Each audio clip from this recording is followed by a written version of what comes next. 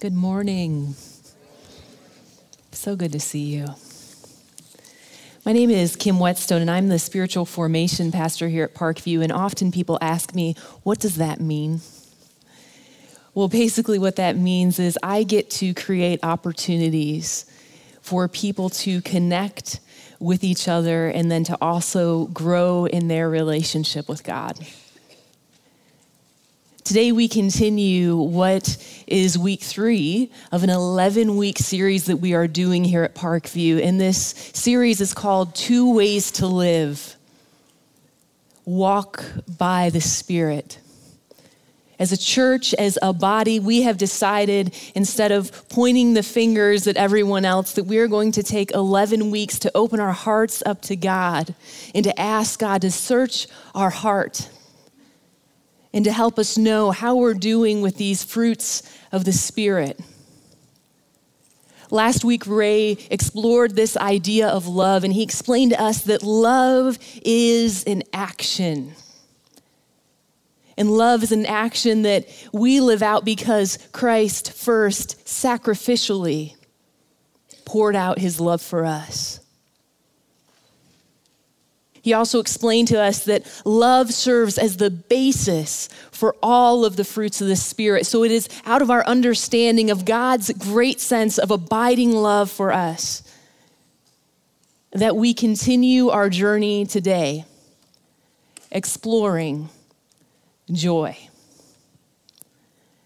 I don't know if you're anything like me, but I have a bit of a sordid past with joy.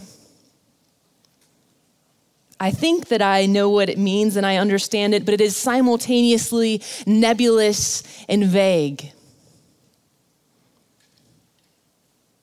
I can spot joy when it's in my face, like when my son wakes up every snowfall during the winter at 5 a.m. screaming, "Mommy! It's snowing!" I can see joy then. But sometimes joy seems to evade me.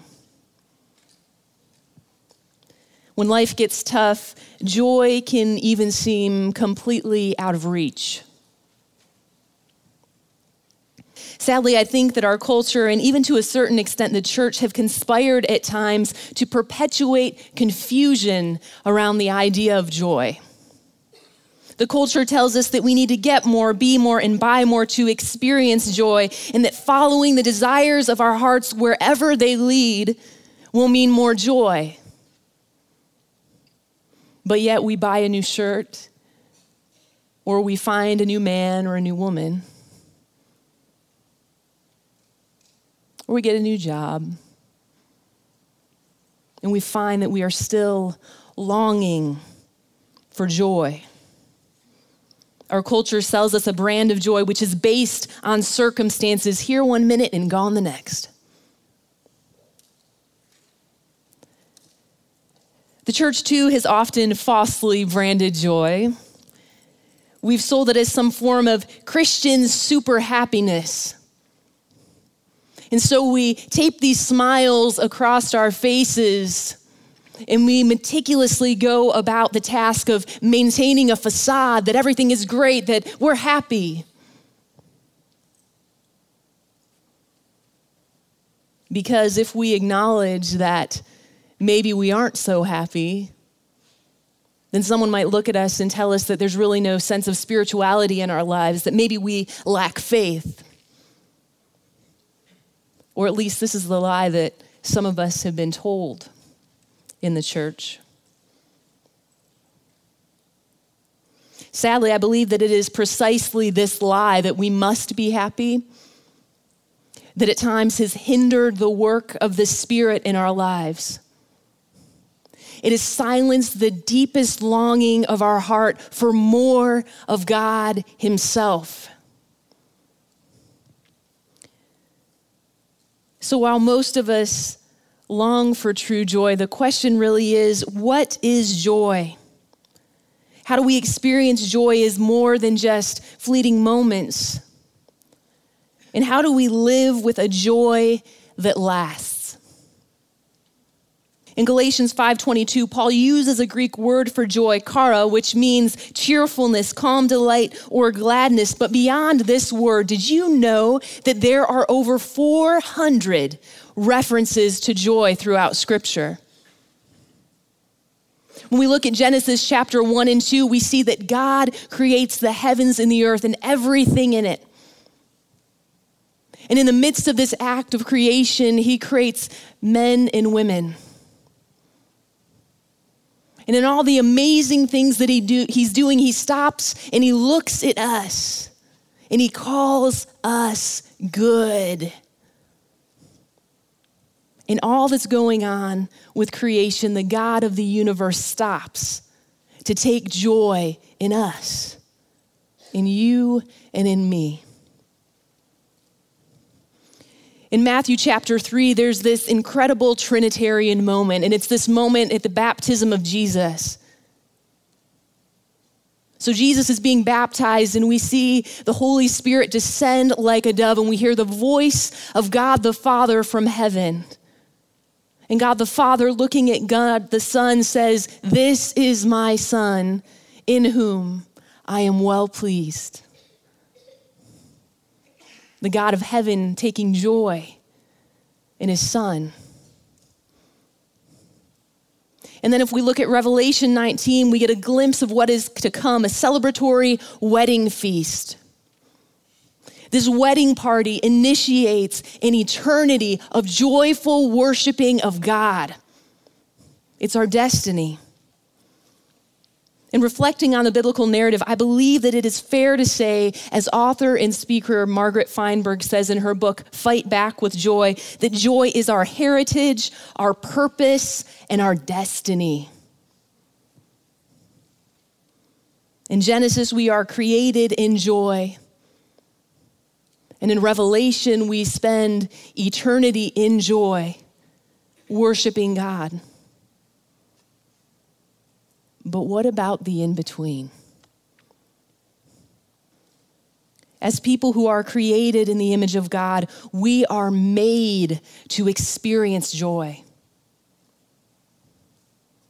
It is precisely this truth that we are created in the image of God, the one from whom all joy flows, that we know that joy is not only attainable, but it is actually a part of our spiritual DNA.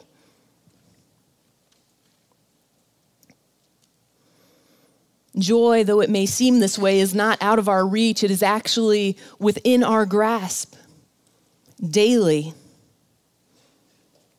This means that joy must then supersede the circumstances of life, whatever we're experiencing.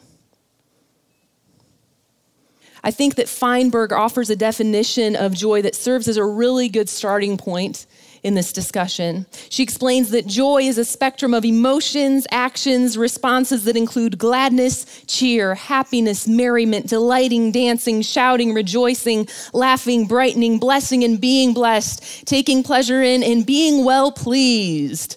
How is that for a tiny tattoo, right?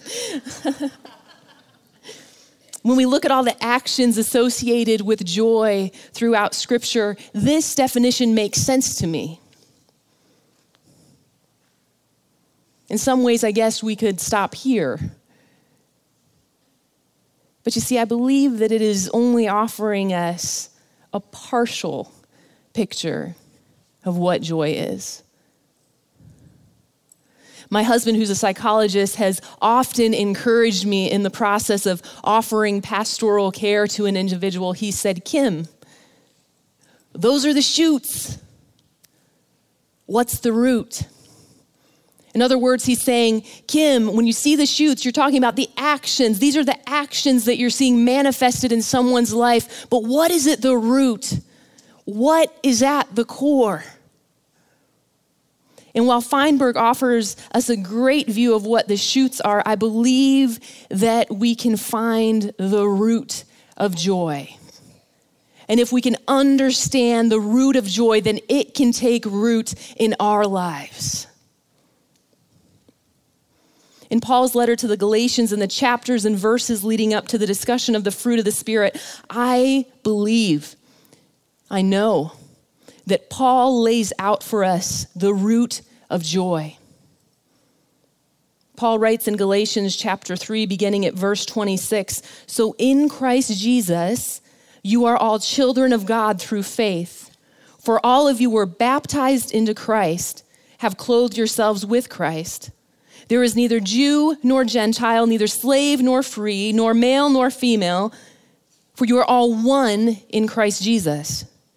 If you belong to Christ, then you are Abraham's seed and heirs according to the promise." Then Paul continues on in chapter 4, and he writes, "But when the time had fully come, God sent his son, born of a woman, born under the law, to redeem those under the law, that we might receive adoption into sonship. Because you are his sons, God sent the Spirit of his Son into your hearts. The Spirit calls out, 'Abba, Father.' So you are no longer a slave, but you are God's child. And since you are his child, God has made you also an heir." In the verses that follow, Paul goes on to say that we are known by God and that we have been set free. So why does this matter?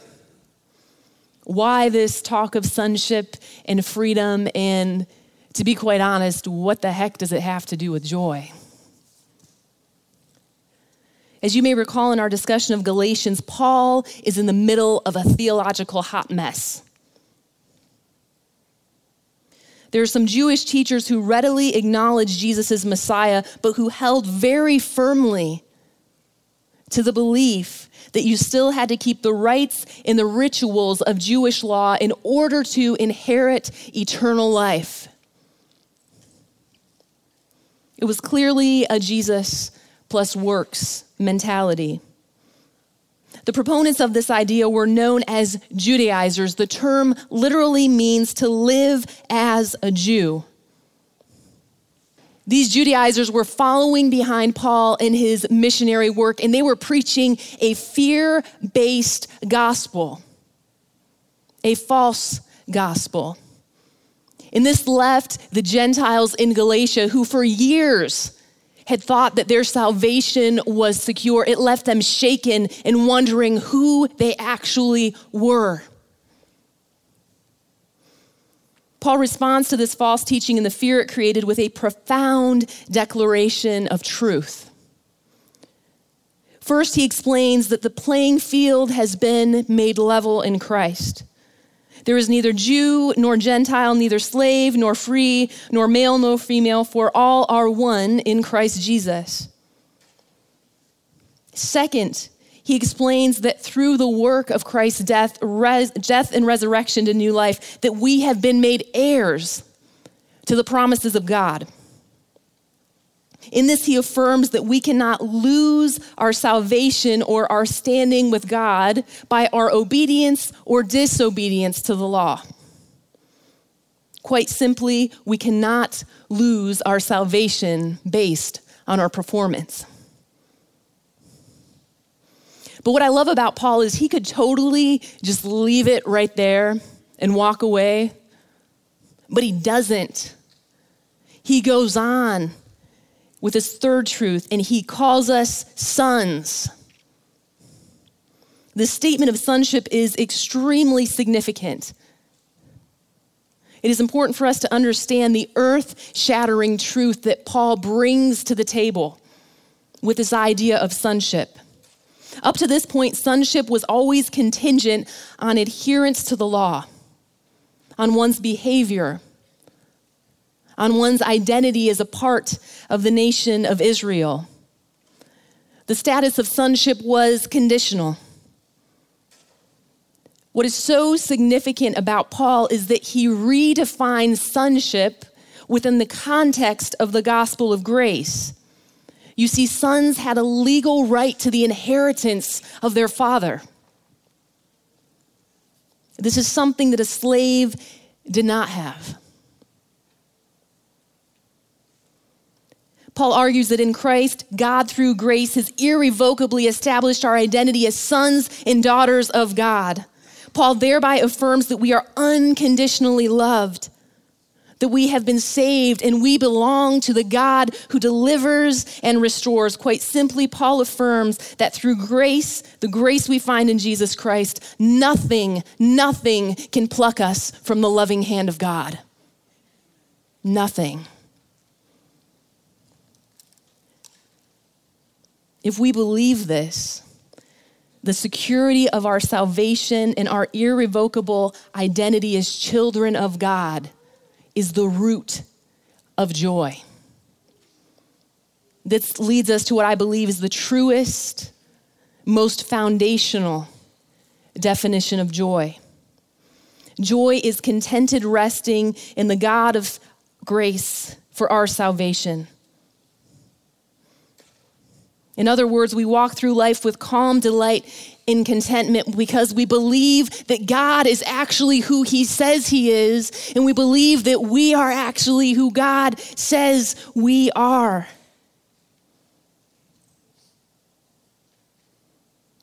And we know that he has not only saved us for eternity, but because he is our loving Father, and because we are his sons and daughters, he is actively delivering us and restoring us in whatever we might be going through right now. Do you believe this?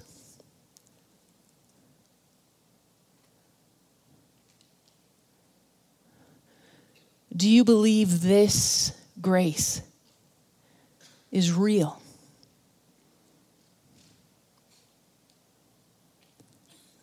Do you really believe that you are an unconditionally loved son or daughter? Do you believe this?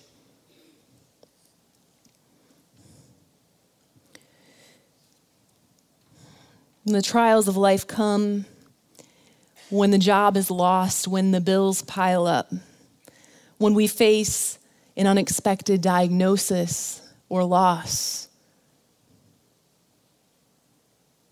it doesn't take a Judaizer whispering in our ear to shake our understanding of our identity as children of God.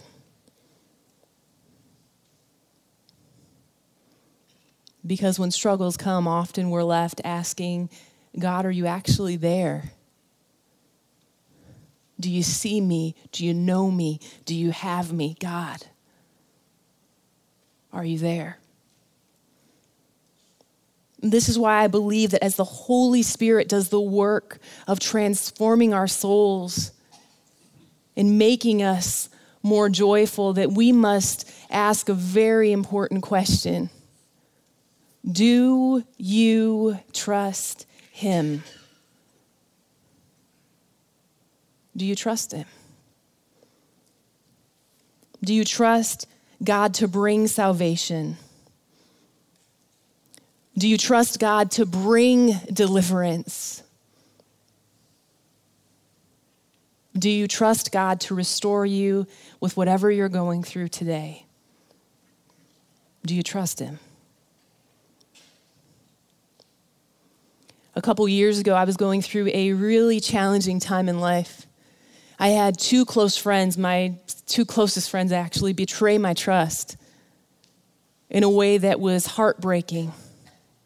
It left me wounded and exhausted. On top of that, it was a really busy season here at Parkview. And I was coming off a season of seeing over 900 people go through my one-woman department in 1 year. I was tired. My husband had just moved out of state. He was going to be gone for a year to complete his doctoral residency. I was a full-time pastor, full-time mom. I was exhausted. It was one of those seasons in life where financially, relationally, emotionally, the punches just kept coming. Have you been there? It was in the midst of this season that, fed up, longing for God to break through the silence, that overwhelmed one night, I ran out on my back porch at 2 a.m. in the morning, determined that I was going to hear from God. And as I went out to my back porch to try to focus, I laid everything before God. I got myself quiet. And then I heard all this noise in the bushes and in the trees right next to my house. I tried to look to see what was going on, but it was so dark I could only see my hand just a few inches in front of my face. I tried to calm myself down again. Okay, God, I'm just going to focus. Only to hear the noise in the woods get louder, and it was clearly coming at me. So out of an act of sheer cowardice, I ran into my house, locked the door, and went up to the second story of my house, where I decided that my time alone with God and nature would be done from the window of my second story bedroom. And it was in this moment that I became very aware of the fear in my life, how much I was feeling from that moment, but how much it was a greater reflection of how I felt about everything else that was going on. And it was in this moment that I looked out over my backyard and I saw that a heavy fog had descended. And the reason I couldn't see what was going on in the woods was because of this heavy fog. It was also in this moment that I looked down and saw that it wasn't a serial killer that was coming after me. Rather, it was a couple of raccoons just taking a late night snack. But it was in this moment that God chose to break through the silence. And he said to me, Kim, it doesn't matter if you can't see. I can. I know the lay of the land. Do you trust me? Just a few days later, I began having some pain in my left eye. Seemingly no big deal. I just chalked it up to allergies. But over a period of days, the pain worsened, producing tears and yelps of agony with even the slightest movement. My vision began to change. Doctors ignored, practices refused referral, insurance companies abandoned me, and every doctor refused to see me. Day by day, hour by hour, my right eye developed this steady haze. But in my left eye, royal blue became baby blue, and red became pink.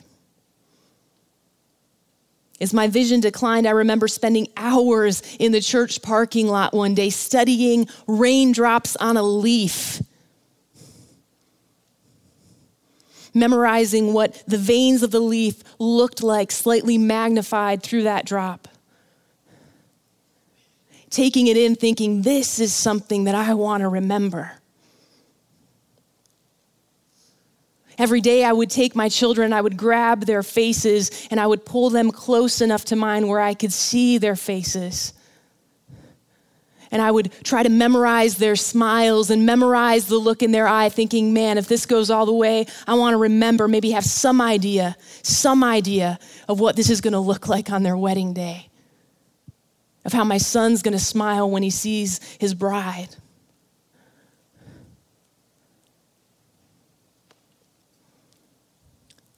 As the days passed, colors faded to gray, and then to white, and then to black.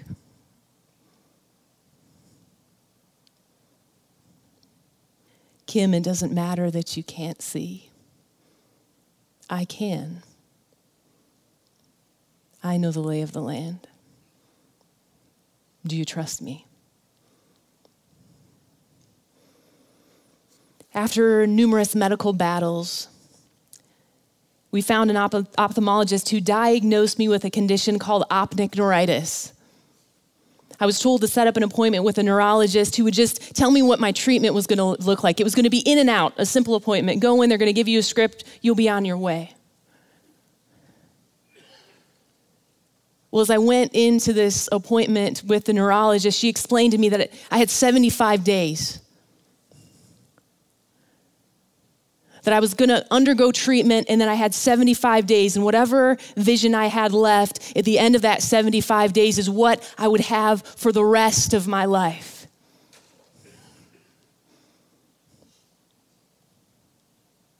And then she turned her back to me, and she decided that she was going to read the MRI that was on the screen. So she began reading it aloud, all this medical lingo that I couldn't understand at all. She read it aloud, and then she nonchalantly said, "You have MS." And then she began reading aloud again, and this went back and forth 3 times. "You have MS, you have MS, you have MS." It was at this point that she ordered me to stand up and walk heel to toe from one end of the room to the other. And as I stood up, I went to place my foot one in front of the other, and I fell to the ground. And she picked me up. And she ordered me to do it again, heel to toe, one end of the room to the other. Determined not to fall, I focused intently, telling my leg where to go, telling my body what to do. As I put one foot down, I brought up the other one and fell again. Powerless. It was at this point that she explained to me that MS is multiple sclerosis. It's an incurable disease that affects your nervous system. It can take away your ability to talk, to walk. It affects your memory, and it can even change your personality. She then went on to explain that there was no cure.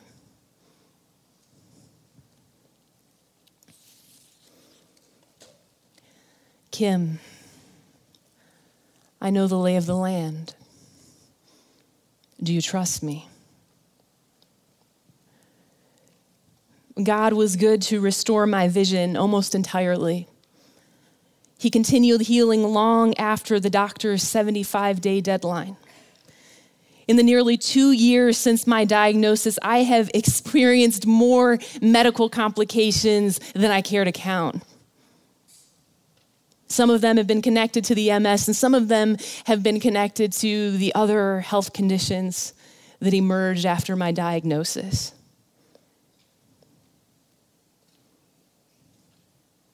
I've lost control of my entire body at times, as it has chosen to move or not move, as the disease dictates.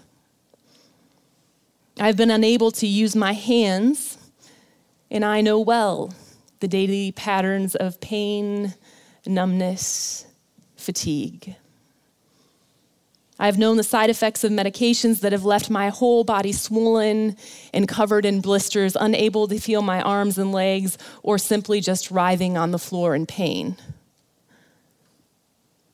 I continue to battle this beast who has continued to toy with my vision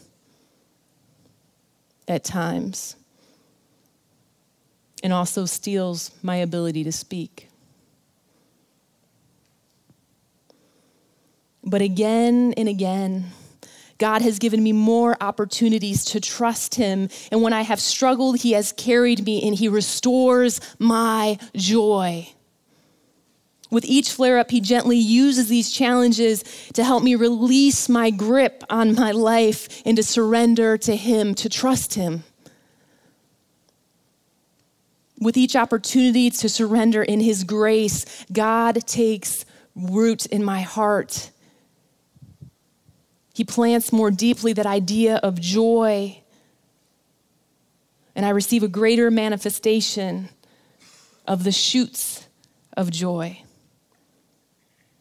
Better living in the present moment, laughing with my children, crying honestly in delight or in sorrow as I rest in the grace of the God of my salvation, knowing that I am a loved daughter.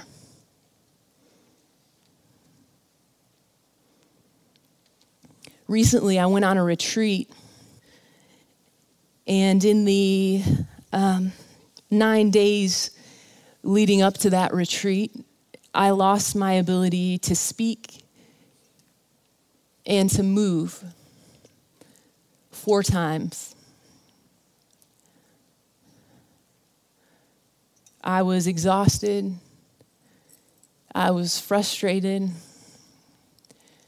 And to be quite honest, I was scared.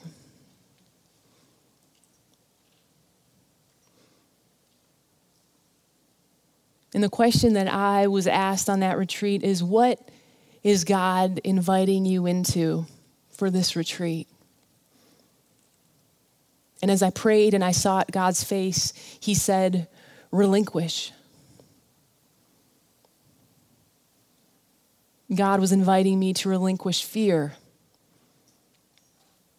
to relinquish my frustration with this disease and the things that I don't know about the future, to relinquish all of it. I don't know what you're going through today, but each of you grabbed a stone on the way in.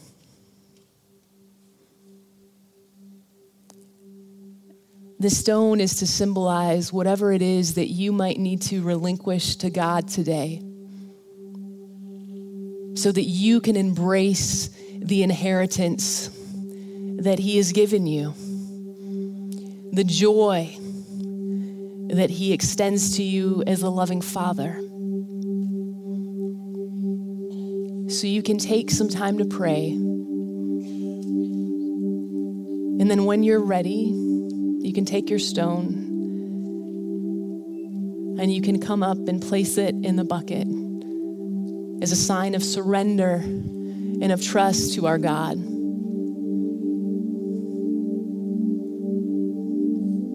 Today, again, I relinquish fear, knowing that you and I are sons and daughters of God. So, to remind you, he knows the lay of the land. Do you trust him? Will you trust him?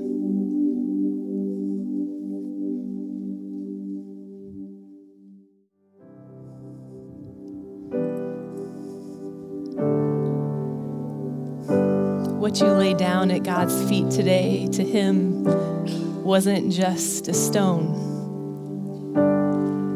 He saw your heart through every bit of it. And as a freed son and daughter, he is happy to take it up and carry it for you. So know that he has received all the burdens that you've laid at his feet, and that he is actively in the process of delivering and restoring you because he loves you. If you're struggling to lay something down today and you want someone to pray with you, at the end of the service, there are going to be some members of our prayer team up here, ready to walk with you, to take you through the feet of Christ. But for the rest of us, let's pray. All right. Lord Jesus, we thank you, God, that you do split the seas so that we can walk right through them, God. That you indeed drown our fears in perfect love. So God, today we receive our place as your sons and daughters. Lord, help that truth to boldly and deeply take root in our lives, so that through the shoots that come from it, our lives can be a declaration of your grace and your goodness and your sovereignty to a dying world. Lord, we thank you and we praise you and we ask these things in Jesus' name. Amen. Go in peace.